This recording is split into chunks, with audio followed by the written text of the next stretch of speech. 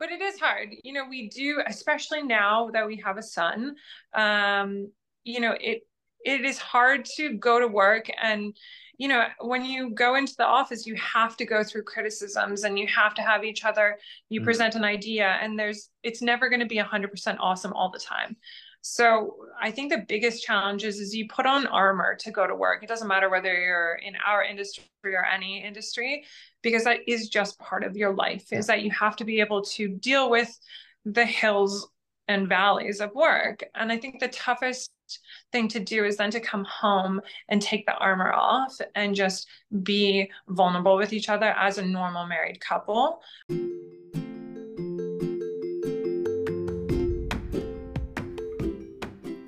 There is a depth and a breadth to our lives that largely goes unexplored.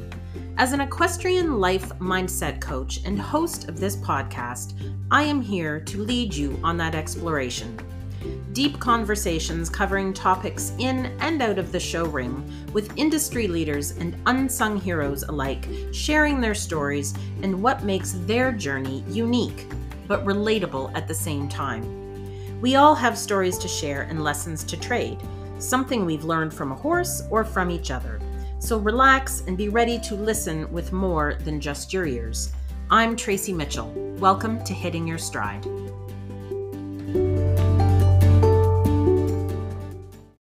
Imagine living a life that you didn't initially plan for, but one that offers you all you could have wanted. A rewarding career, a supportive spouse, friends and business associates around the world, and the chance to treat yourself to lots of adventures. I've just described the life that Ashley and Kevin Maxies of Struck Apparel share, and as guests on this episode of Hitting Your Stride, we get into some really interesting conversations about why they work so well together, their deep-rooted passion for equestrian sport, and the desire to make it more inclusive, and how they each had a moment where choosing to pivot led them to where they are now. It hasn't been all smooth sailing, but you'll hear how Ashley and Kevin learned and grew from mistakes to become better at their business and their lives. The journey to here for Struck and the Maxies has been compelling, and it's exciting to see what comes next for this dynamic couple, best friends with a shared vision. So, get ready to hear about their gratitude for their experiences and each other as we welcome the Maxies to Hitting Your Stride. Well, welcome Kevin and Ashley Maxies to Hitting Your Stride. Thanks for joining me today. Thank you for having us. Yeah, very excited. Thank you for having us, Tracy. Yes, I always look forward to these conversations, especially you entrepreneurs, because I love to find out how the brains tick and you develop something out of nothing, right? So here we go. All right, let's just dive right into this. I want to get into something that you have on your website that says Struck is not about tradition. For a sport that has a long history that is steeped in traditions, can you tell me about your thinking with that statement? Yeah, go for it. I'll let you. Okay. So it's not that we don't love tradition. What we do love about the sport is the horses. And I think it's what brings us all into this. And I don't think we should downplay that. So that's not the sort of tradition we're talking about. Good horse care, the love of competing with horses, training, working with horses. And we'd love to see where it came from and honoring the roots for sure. Yeah. But in terms of our perspective in apparel, we think there was a lot of room for improvement on sort of the aesthetic of the sport. And we realized, okay, the cavalry tradition and whatnot was great, but we're a long way removed from a mounted cavalry at this point. And to see it move into the 21st century and start to appeal to a wider audience, maybe making how we present ourselves as equestrians a little more relatable to the average sports fan. You know, maybe we're not going to appeal to Mr. or Mrs. NASCAR. However, like there are people who I am sure would be interested, and it would be nice for them to be able to see athletes on TV, for example, and be able to tell them apart rather than having them all in identical outfits with dark helmets on and not being able to tell one rider apart from the other. So that's really what started us thinking about this. Like if we were Nike and Nike said, I want to make horse sports cool, what would I do? How would I dress these people up a little bit differently? And we are making inroads that We're way. trying. We're trying. We're yeah. trying. Yeah, I love that statement. I love that question you posed, because I think that just totally switches the flip, or flips the switch on how you're thinking about it, right? Because most people who might not be equestrians, but they can relate to Nike and what their goal is. Yeah. 100%. And then there's no doubt, like, the sport has changed. It has come from cavalry traditions with a purpose and military basis, and it is very much a sport now. And we haven't seen the same evolution in our apparel. You know, nothing screams athlete at you when you walk into And a blazer and a tie. Yeah, exactly. We have ties and a jacket, and the average person can't relate to someone on a horse as an athlete, and primarily because of their clothing. Yeah, exactly. Okay, interesting. So, and I love this too. You each bring something unique to Struck. Kevin, you have a more scientific mind, while Ashley, yours is more rooted in fashion and design. Can you tell me how you found a way to mesh those two ways of thinking into what the company has become? Ashley? Yeah, I think, I don't think it was a conscious meshing, to say. It was a pretty organic journey. So Kev and I, when we began dating, Struck didn't start very long after we started seeing each other. And it was really evident that Kev, although he tends towards science and mathematics, he is quite creative. And although my strengths are in more art and design, I do think quite scientifically and business like. Numbers are not my forte, but the rest I'm pretty good at.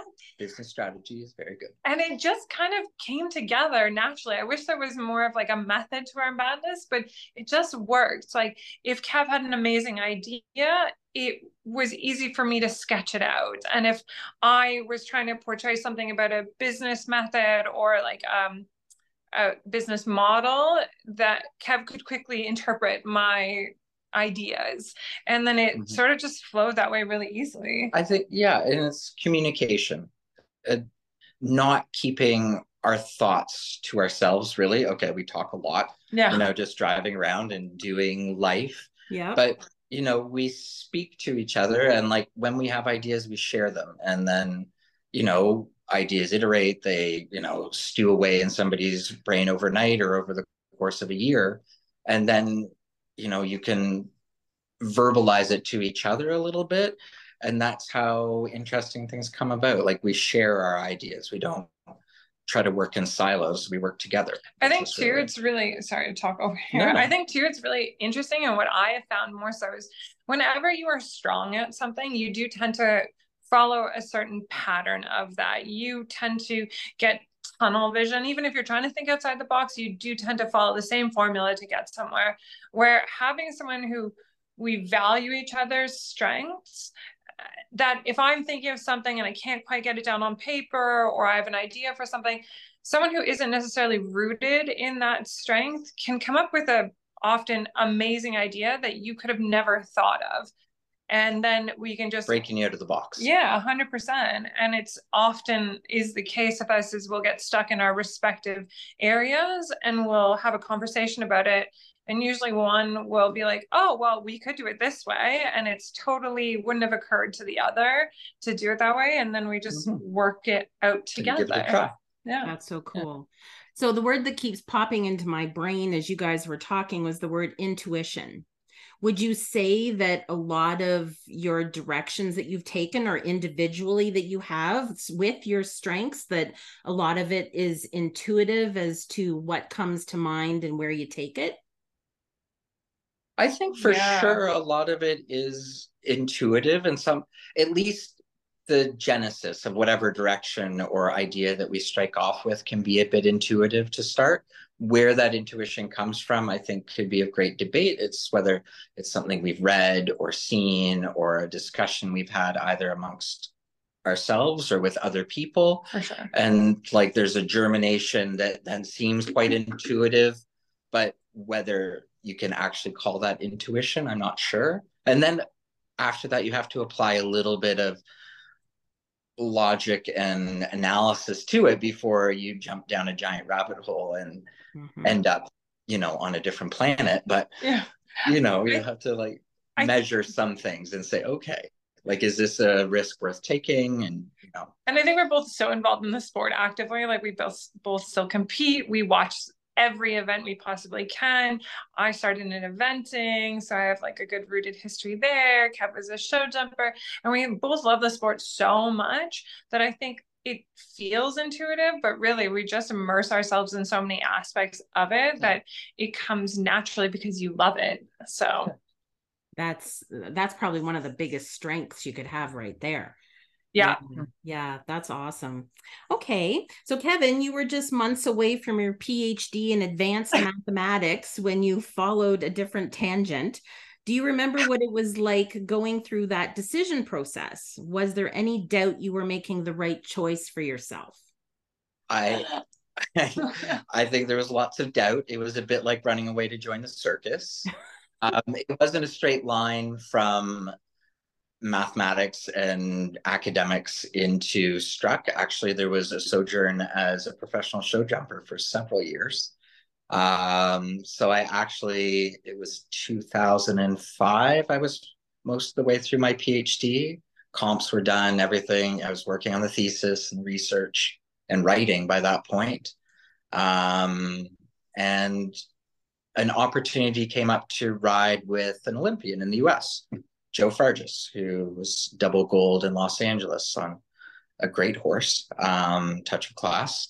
And he mentioned I was down visiting a friend in Virginia, and he said, would you be interested in coming down and riding with me for the winter? And I thought about it for a little while. I hadn't been thrilled with my PhD program up until that point. I had continued from a master's into a PhD with the same department and advisor, and thought this wasn't necessarily for me at the time. So was already on the fence about seeing it through to completion. And this was the catalyst that literally I ran away to join the circus, and ended up staying there for a while and learned a lot, show jumped a lot, really enjoyed it. Came back to Canada, ran a business, and then realizing that I do have skills beyond just riding and training, which I love still to this day, but that I'd like to give more back to the sport. There are a lot of very good riders and trainers and horsemen out there that maybe there's something more I could do. So it did spur me to stop riding professionally and go back and do an MBA. And this was sort of the next stop after my MBA. So business and horses, so passion with a bit of education and background. And yeah, Ashley was a very good sport because I was very excited about the idea, which she thought was a little bit ludicrous at the beginning. But she is also a lot of the skill behind it. Yeah, So did it the was two of you, sorry, go ahead. Oh, it was a bit of really happenstance. Yeah. So we had recently begun seeing each other, and yeah, again, it was something that, lightning strikes a little bit that way.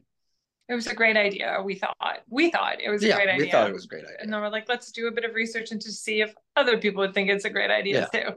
That's a little bit the intuition. You think it's a great idea. Is it okay? Yeah, I would like some Nike pants for riding. Is somebody else doing that? That would be the next question. So we actually snuck into a trade show before we ever had a company, just to go see if maybe it's out there and it's just not coming to Canada or the US and we don't see it.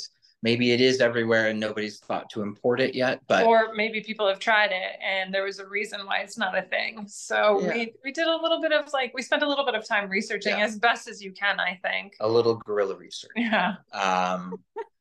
But yeah, that is sort of how we've done a lot of things. And for sure there's doubt, whether it was like leaving a PhD program or starting Struck. Like you always have thoughts of self-doubt, like, am I crazy? Is this ridiculous? Well, you are crazy, but just well, yeah, no, crazy certified for crazy. Thinking this. Yeah. But yeah, that's a little bit the journey. So were the breeches the first product line? Yes. Tight pants for people. And we actually started idea of it predominantly for men, actually, because Kev came home wearing a very, very tight pair of like hunter green tailors, actually, but they were too small. Oh, But Kev was like, that was the only thing that was in my size, in quotations, on the rack, and available on the in the rack. store. So we originally started with the idea of saying like there has to be a more sporty option for men, a better option for men, because historically we know how many men we lose in the sport from beginning grassroots level, at least in North America, up to the more competitive levels, because it isn't regarded as a masculine sport often in North America. And we really wanted to change that perception. We wanted boys, instead of soccer or football, like stay in horses. Like it is a really badass sport. And it is. And it's really a perception sort of thing. And it, not to criticize the hunter aesthetic or whatnot, but guys are maybe less attracted generally to a subjective sport that they can't measure in goals or yards or faults in show jumping, time allowed. Like horse sports have all of those things, but it's hard to tell one from the other. And when everybody dresses the same and looks the same, what are they all doing? Like, how do you really, from a guy's perspective, it's harder to see that. Yeah. And so it did start with the idea, okay, how do we make this more appealing to guys? How can we make them look a little more masculine? And give them an option, because there are not a ton of options out there for men. Far fewer in North America. Given the demographics of the sport.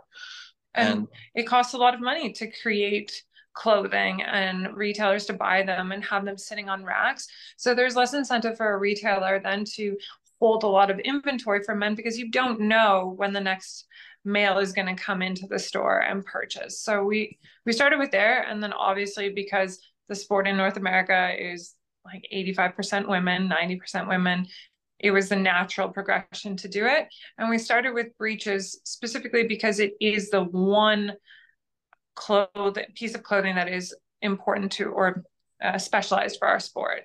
It's a technical piece of clothing. You really, like, if you're going to do English horse sports, you're going to wear breeches, and whether they're knee patch or full seat or whatever your grip option is, you need pants that protect you while you're straddling a horse. And they're specialized. You can get away. You could buy just a button-down shirt and a blazer at Moores or whatever as a guy and still show up looking kind of like you're dressed for the sport, but you can't go buy like a pair of Levi's or something, or white pants, and try to pawn them off as equestrian specific. Like, they won't be comfortable, they won't work well, and it's just going to be a really unfortunate experience for the wearer. Absolutely. Wow. Yeah, a lot of thoughts gone into that. And I don't think it's something that the average person would think about. You know, like even maybe your average male rider, it wouldn't be to the forefront of his brain who's ever a new client of yours until you present it to them, because I think it is so new and often doesn't get thought of the way you guys have thought it through. Yeah, and it's nice, and we get some of that feedback, like we have enough men riders who reach out specifically to tell us what they think, just because they're excited that we make stuff for men, and a lot of our retailers do stock it, thankfully, so it's available to them. And they're excited that there is something marketed towards them, but also that really works well for them and is comfortable, and they feel good pulling out of the closet to go ride and wear this stuff. And I think, okay, like, I'm glad we can help. Yeah. Awesome. Yeah, exactly. Okay, so Ashley, your bio said that you felt the time was right to move riding apparel forward. In your mind, what were the key elements that were ripe for change? And what gave you the confidence to lead that charge forward? So I think starting with the male perspective of it, when we were chatting about what we would love to see in the sport for men wearing, and then obviously moving it over to a female demographic, we really talked about the evolution of athleisure in North America in general, with the emergence of Lululemon and bringing yoga from like a very,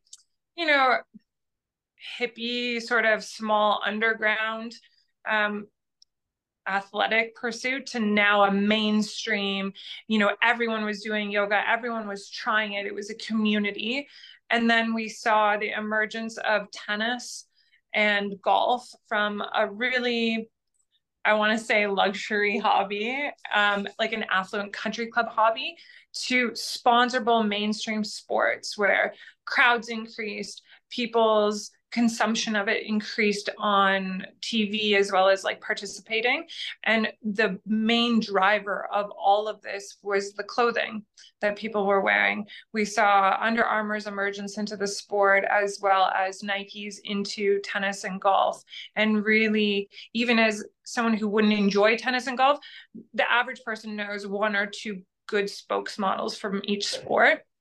And we really thought that thinking what, say, the Williams sisters, like how they've pushed the envelope in apparel and what Nike has made for them in what was a very traditional sport, like white skirt and a sweater knotted around your neck sort of thing, into something with a lot of spandex, like the occasional ruffle, but color and technical materials that really like showed that these people are sweating and grunting. I was just going to say, it's not like, oh, let's hit my tennis ball. It's like you are an athlete, and so much of that you pay your dues in sweat equity, but it's rolled into being a feminine athlete. I think is that it is still feminine to be like hardcore, and a lot of that comes from the clothing, and it's so rolled into each other. But the overwhelming trend was we changed what they wore, which then spoke to your average person to give it a try. And then with Lululemon's emergence into stretch, comfort, movement leggings, now you were seeing so many more people paying attention to the fabrics that it went into, not just specialized sports apparel, but everyday clothing. And so then the technology, I think, that was available to North American clothing companies or research was so much more widespread and available to us that it gave us the sort of excitement to go and research to see what was out there that we could incorporate into our more traditional sport. And confidence wise moving forward, that is a toughie, because I am like totally on the, I wouldn't say pessimistic, but I'm definitely not as like rah charge forward as Kev. So Kev kind of gave me the confidence to go forward, because anytime that I would be like, oh, this isn't good enough, I'm a perfectionist by nature. And anytime I'd be like, this isn't good enough, Kev's like, yeah, it is. And it was really like very excitable. Team thing. And so, yeah, it was. But sometimes you have to throw a few things at the wall and see what sticks and, you know, iterate. So put something out there, see what the feedback's like. Hopefully it doesn't blow up, and then make it better the next time. And that's something we've continued. Calculated risks. Like don't make a mistake that you know will be fatal, but you can't learn unless you do make mistakes. And if you saw the first pair of pants that we ever put out to the clothing that we put out now, like it is shockingly not from the same planet. No. But at the time, that'd be really cool to see, actually. We have all of our original like sample models and stuff like all tucked away in boxes. Wow. This year anniversary, and I think at the Royal Winter Fair we will probably do like a prod out like a little bit of 10 years of evolution of Struck. I think would be a lot of fun. Yeah, it'd be so much fun. Yeah, that is awesome. First samples, which are terrifying. Yeah. Well, and they were cool. We were very excited for them. Like everything changes in hindsight. Yeah. Well, I think what you guys, what you guys said about, you know, especially being a perfectionist as well, I can say yes, that sometimes it stops you from making those moves forward because you feel like it needs to be perfect. But then I love what the fact you said, you got to throw something against the wall, you see if it sticks, and that there's no such thing as a failure. It's just relearning how to do it a different way that works. 100%. And I think having the two of us together, I would say, has been very much the key to our success, because when one of us fails, it's generally rare that you're both enormously failing at the same time. So if I have a bad day that something didn't quite work out, or, we've had to face something unexpected, generally the other one is there to be like, it's okay, tomorrow's another day. And okay, have been watch out when we're both having a bad day, but thank God that's pretty rare. Awesome. And this is actually a good lead into my next question. Obviously, you have a balance in your relationships as a married couple and business partners. What are the ways you find those relationships get tested the most, and how have you learned to deal with them? Yeah. Do you want me to start on this one? Sure. Go ahead. Really early on into the relationship, we sort of had a very I wouldn't say brief, sorry, in-depth discussion about working together when this started to become a little bit more of a realistic business venture for us.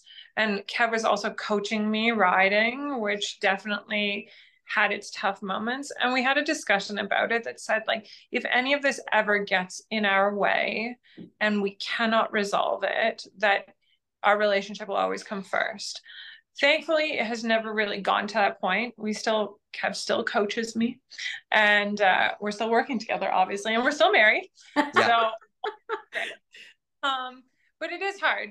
We do, especially now that we have a son, it is hard to go to work, and when you go into the office, you have to go through criticisms, and you have to have each other, you present an idea, and it's never going to be 100% awesome all the time. So I think the biggest challenge is you put on armor to go to work. It doesn't matter whether you're in our industry or any industry, because that is just part of your life, is that you have to be able to deal with the hills and valleys of work. And I think the toughest thing to do is then to come home and take the armor off and just be vulnerable with each other as a normal married couple. And I would love to say it's intuitive for us, but it's not.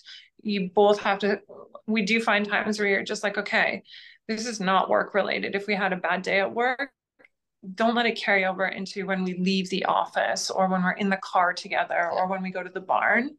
And sometimes it does, like, realistically, sometimes it does. Nothing's perfect, but at least we're aware of it, and like try to, like, if one or the other, we try to catch ourselves. Like if, work tension or stress is spilling over into our relationship, you say, wait a second, is this something we're actually upset about, or is this work? Like, can we like identify it and say, all right, what is actually bugging me right now? Is it us, or is it work, or what is getting somebody's knickers in a knot, really? Yeah. And then try to, again, talk about it, like communication, be free, communicate what is bugging you, and that you have to be able to do that. And I think just being very aware that is always going to be a challenge, that it will never be easy, and it will never become second nature. You will never get to a point where, the office and your home and everything blends seamlessly. And there will always be times that you carry problems home. And just like your average person, I think the benefit that we have, though, is often we get to see, we're almost always together all day. So we can see when someone's day is unraveling, and we can step in a little earlier to be like, I know you had a hard day. So we're either going to make it easier on you, or we'll talk about it. Ashley does try to make me feel better. You do make me feel better too. Yeah. But I think it's just being I love this. And I think sharing also, because we both have horses, and I think then knowing that when we go to the barn together, it sort of resets us. Yeah. And like, really, it does. And we almost never discuss work at the barn unless it's like inspiration. And I think that helps a lot too. Yeah, there's always time to do the other hard stuff when we're in the office and whatnot, and sitting at our desk, or even discussing in the car, which we do a lot. Tons. Because we drive a lot. But at the barn, like, we're there because it's our passion, and we want to enjoy it and enjoy time with our horses, and with Eames, our son, who runs around the barn like a maniac right now. But it is our time away from some of those stresses. Yeah. Oh, I think I just love that. I just love your whole description and sharing of how you maneuver your relationship, because that can be, there's so many little irons in the fire coming from every direction, and you two are best friends, and it's, you have those moments of inspiration, and then there's those moments of reality that I think it's awesome that you've taken the shock and awe out of those bad days, because you know each other so well that there's no reason to like get your back up. You just talk about it. It's, life would be so much better if we all took that approach. Yeah. Yeah. Okay. Well, great. Mm-hmm. Yeah. And I think knowing that communication is work, and we're happy to do it. Yeah. So, what is the greatest sense of joy you get out of having created Struck and fostered its growth over the years? That's pretty easy. Yeah, I think it's seeing people wear the clothing and being happy about it. Excited about it. Yeah, whether it's kids at a pony club rally and, they're just like so pleased doing what they love while wearing our stuff, or seeing somebody like trot into the ring at the Olympics and you say, oh my God, there's our logo, and think that's pretty cool. That is something that never gets old or tiring. We are always excited to see people just wearing our clothes that, have. I still feel like a kid in a candy store wherever we walk in somewhere and we don't know who it is that's wearing it. And you're like, oh my God, there it is.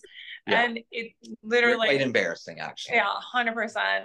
And I think getting then to meet so many people that, like, as I don't come from a horsey background and I've always enjoyed the sport, and then getting to see people that names of the big names, and you're like, oh my gosh, and then to see them wearing your clothing and actually being so excited about it, like, that never gets old. That is always just like as exciting as day one. Wow. Yeah. And you guys, yeah, you guys are worldwide, are you not? Like, you're in Europe and all that stuff too? Am I correct? Yeah. Yeah. You are correct. Yeah, we incorporated a company 3 years ago now. During COVID, yeah. During COVID in Holland. So there is a Struck Apparel EU that does our sales and distribution there, and we warehouse a bunch of inventory there to service the European market. We just started a new distributor in Australia, who's doing Australia and New Zealand for us. We have stores in the Middle East. We're opening one in Saudi Arabia in the fall. So there's a bit of Struck everywhere now. Yeah. Like, it's kind of cool. Like, we can fly to Europe now and we can go to almost any show and we'll see some Struck there. And we again get very excited and fangirl a little bit and go chase down the rider and say, oh my gosh, where did you get it from? And it's amazing. Like, it's cool. They heard about it from a friend and they found it in a store somewhere, or they'd come to the US. Now they can get it in Europe pretty easily. But it's fun to go do that. Yeah. Total goosebump moments here. I'm just like, whoa, I couldn't imagine. That's very exciting. So how do you two find time to enjoy your lives outside of what you've built? Self-care is more important these days than it has ever been. How are you able to carve out time to enjoy what's most important to you? I think it's a little bit easier and harder for us sometimes. I want to say easy because I think we're really blessed in running the company together that we get to see each other all the time. So I think one of the biggest struggles for people when they have families and they have very busy careers is that if your career gets busy, often you're sacrificing seeing your partner or your family, which we don't have to deal with that. We get to see each other all the time, and our son is free to come to the office because, it's our building. So if he's sick, he can hang out in the office and we can take care of him. But I think that is what we enjoy, is spending time together. So we try and make sure that when we have to do something businessy, that we also then incorporate something enjoyable. Kevin and I both love to travel. So when we go to trade shows or we go to special events or shows, we take time to go see. I started in art history and architecture, and So we both love cathedrals and architecture. So we take time to go and do a bit of sightseeing and not necessarily just leave ourselves a related. slack day or two when we travel to make sure that we do see something not business related. Go see like a random town that you would have never run into, but it's somewhere in between where we've been and where we're going. And it's like, why don't we stop there and like find a cute restaurant and have like little side adventures that just break up like the go, go, go, which we do have enough of for sure. But or go watch a horse show as just like, just as a spectator. We love the sport, but just watch some classes as just a spectator and not just run around only doing business. And just travel in general both feeds our soul. And I think we've structured our lives in a way that allows for travel and allows for travel together. So it's not like I'm going on a work trip and Kev has to stay home. Like we try and both go whenever possible. And now that our son is old enough to accompany us, he's going to come along too. Yeah. And I think that we are really lucky in that way, as well as we both ride and we both make sure that it is very important. We make time for it. Yeah. And you have to plan time. And I think for so many people, they do go into careers. For so many people who love horses, it is all consuming, but it is very easy then to get lost in your job and then not have time to go and spend time at the barn. And we make sure that that is very much incorporated into our entire business ethos, is that this is why we do it, is because we love the horses.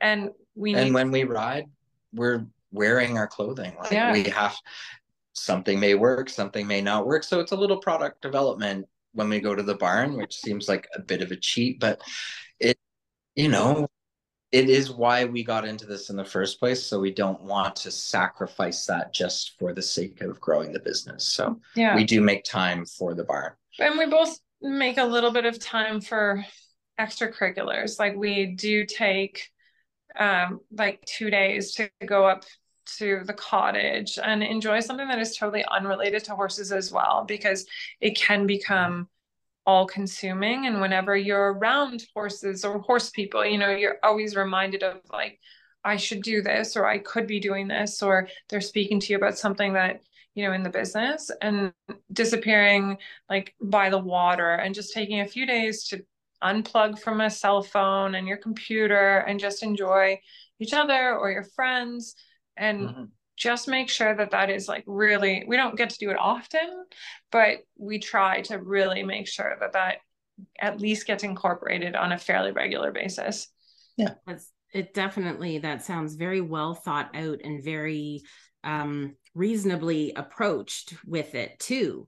I know too, being a horse person, I mean, you can see behind me, there's horses everywhere. And what I do outside of like the life coaching and the massaging, you're right. I mean, when you love it and you're totally entrenched in it, it's weird to step away from it for a day or two. Yeah. Yeah. And I think it can also,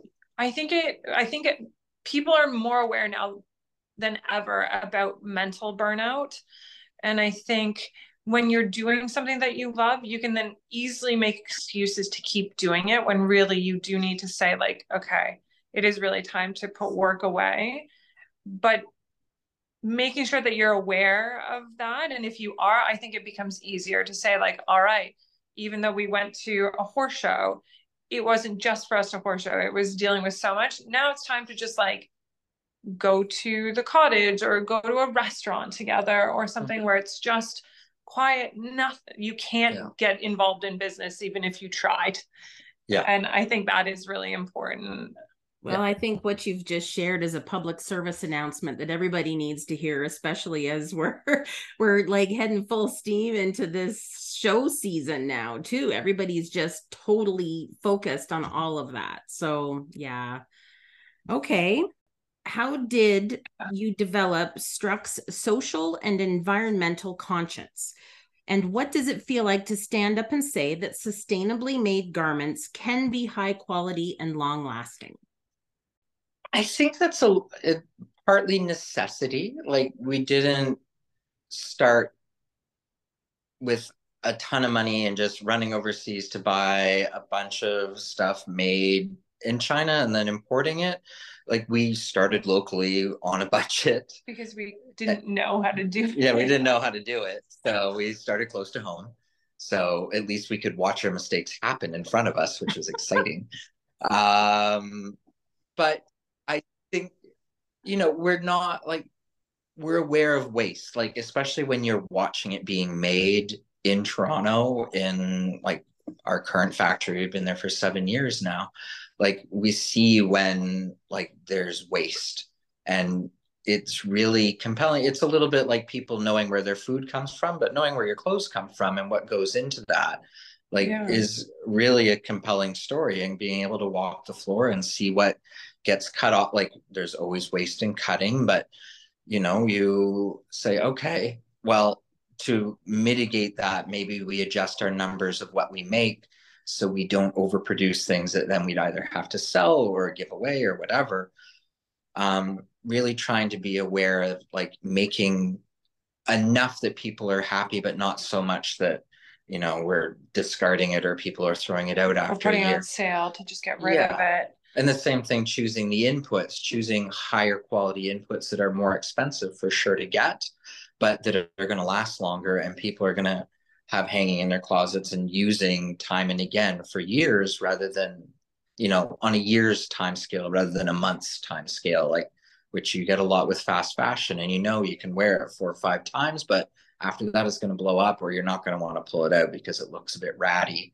Like we don't want to make clothing like that. That doesn't make sense for what's going on in the world, and it's not our personal ethos, I don't think. And I think it also has a lot to do with like how we feel about fashion, and I think society in general, that we love good quality clothing. And we are very anti fast fashion in general because of the wastage idea, or just like something that's not quite great, but you wear it once and you don't care about getting rid of it. Just for the look. Like I'm going to wear this one outfit and then get rid of it. I'd rather have something like, it may not limits, but you can't do maybe as wild a things if it's going to be a staple product for sure. So it's not going to have like 18 rows of bling that would only be popular in May 2024 for 5 days. Like it's got to be something that is a bit timeless at times, like, so we're careful with colors we pick. We've certainly made mistakes in colors we picked, but picked bolder colors, but then it will appeal to people, but don't make a bazillion of them. So, we can always make a lot of beige and a lot of white and a lot of black, but we make fewer of a bright color, but we know we'll sell what we make. And I think too, we're active, like Kevin's parents have a farm, and we live in the heart of Ontario, where we're watching farmland disappear, and we're watching industrial farming of like our meat and everything. Like we are living in this climate where everyone is very environmentally aware. And although it's a small part, if we can do our part, it is a no-brainer for us, really, is just incorporate into it. We don't necessarily, it's not part of our business. Like it's not something we advertise a ton. We didn't set out to be known as like the sustainable clothing company in equestrian apparel, but it was just something that felt so natural that we just should incorporate it as an environmentally responsible company and people. And for our horses, like we have on our mailers, all of our mailers are compostable when we ship out breeches to people, and it says like, let's keep our pastures green for our horses. And really that's what we would love to do. Like we can't enjoy our sport if we don't There's no green space horses can't have pasture. Like it just it makes sense to us. Wow. Listening to you two as you're sharing that, I feel sometimes people put that out there where, environmentally friendly because it's what people want to hear now. But listening to you two, that is who you are. Your product is an extension of your beliefs and your values. And I just think that makes what you're doing that much more amazing. It's and as like, again, taking it to the couple and how much time you spend together. So it's very exciting.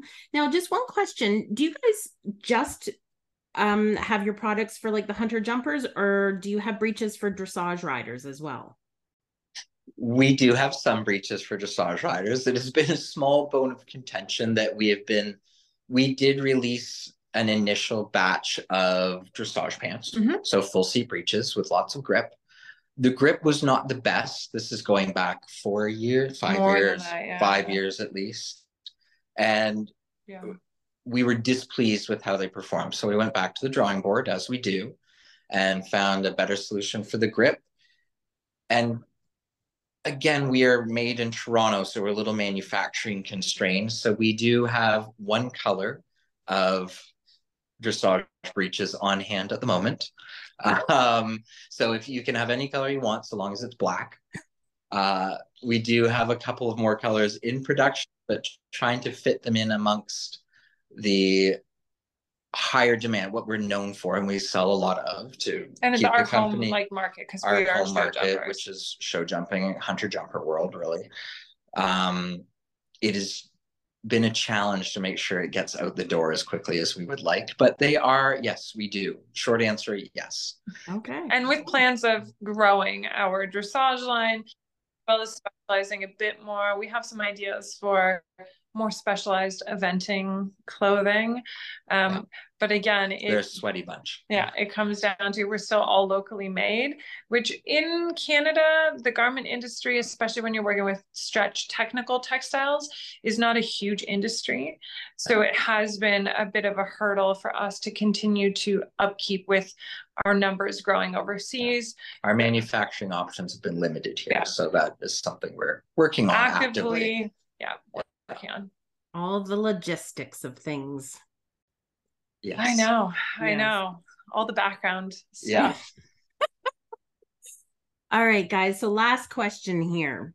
What is something that has been a part of your individual journeys that you are grateful for, that has given you a new or altered perspective on what it means to work at something you love with the person you love the most? Would you like me to go or you to go? Yeah, you go first. Oh, yeah. Okay. I'll take the easy one then. I want to know what you're going to say.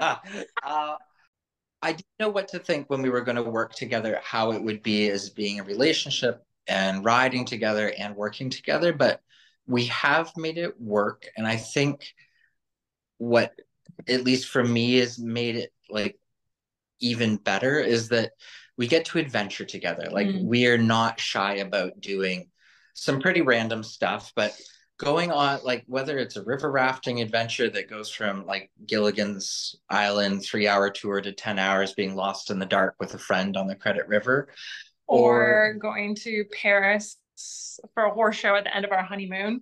Yes. Yeah. But taking like little asides in like, you know, your daily journey through the world and like trying something a little bit off the wall or just really random. Like you see a hole in the wall restaurant and you say, well, we need to eat. Why don't we try that rather than going with the safe option?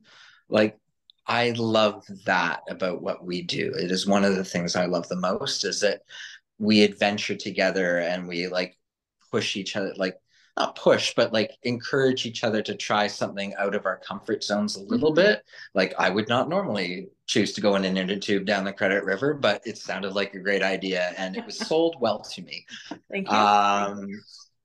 But like encouraging to try new things and go see, you know, just random stuff and try something new that we wouldn't have done like solo, I think has really made the journey that much more interesting and exciting. It gives us odd little stories to tell when, you know, we're sitting around at the cottage or something or at a horse show, you know, passing the time. Yeah. And I think mine is sort of along the same lines. Like we get to do everything together, which I think for some people for sure, absolutely would not be their ideal situation. But for us, it really works. And I think the most amazing thing that's kind of come out of it is that after we've been together for 11 years at the end of this year, and that we honestly a day doesn't pass that we don't call each other if we're not in the office together, being like, I miss you. I wish you were in the office with me. But I think we work so well together. And I think the people that we can honestly call our friends and family all over the world because of doing this has been something that I wouldn't have expected to come of it. But everything is made better by having Kev with me and our friends come with me. Like whether inevitably when we go to a trade show, something horrible happens. When you're setting up, something doesn't arrive. Something blows up. But we're always surrounded by amazing people in the industry and people that work with us that, even when we're putting together wiring in a foreign country at like 3 a.m., we have beers together and we're all getting through it together. And then to go and celebrate those accomplishments where everyone's all, we've been through like some really hard times and then it's all together, like we got through it. Like there's really not quite anything like that. Very eclectic village. Yeah. But interesting people that we call our friends. Worldwide. Like anywhere we go, we have people that are rooting for us and are our friends. They may be shaking their heads sometimes, but oh my God, they're kind of along for the fun journey. And I think that is so unbelievably amazing that I definitely didn't think would come from this, that you just feel really, really lucky to have such amazing people around you at all times. Well, I think it's very cool. I mean, I can hear the gratitude in your voices, and I can feel it through the screen. I mean, you're very grateful for everything that you've got. You're open and have learned from everything that's happened. I think this has been a wonderful conversation. I am now rooting for you guys too. And this has been wonderful. That's so awesome. Yeah, this has been so nice. Like thank you. It let us reflect a little bit, which is always nice to do. And it's a really worthwhile, like it's a good thing to do once in a while. Yeah. Awesome. Well, I'm very happy that you enjoyed the questions. As far as working with each other's strengths, it's my husband who's executive producer, and the reporter and journalist that he is. I have the thoughts and the ideas and the directions, and then he manages to put it all into these wonderful questions of words. So it's we have the same kind of working relationship. I love that. Yeah. There's been moments of great inspiration. Exactly where we're coming from as well, then, which is so cool. It's I feel very blessed to have the relationship with Matt that I do, and so I'm extra sensitive to what you guys are feeling. It's awesome. Oh yay, that's so great. Nice. Well, thanks for taking the time today. It's been a lot of fun. Yeah, no, love it. Yes, it has been fun. It's a podcast filled with love. Oh my God. That's awesome. All right. Well, you guys take care. Thank you. All right. Bye, Tracy. Take care. Bye.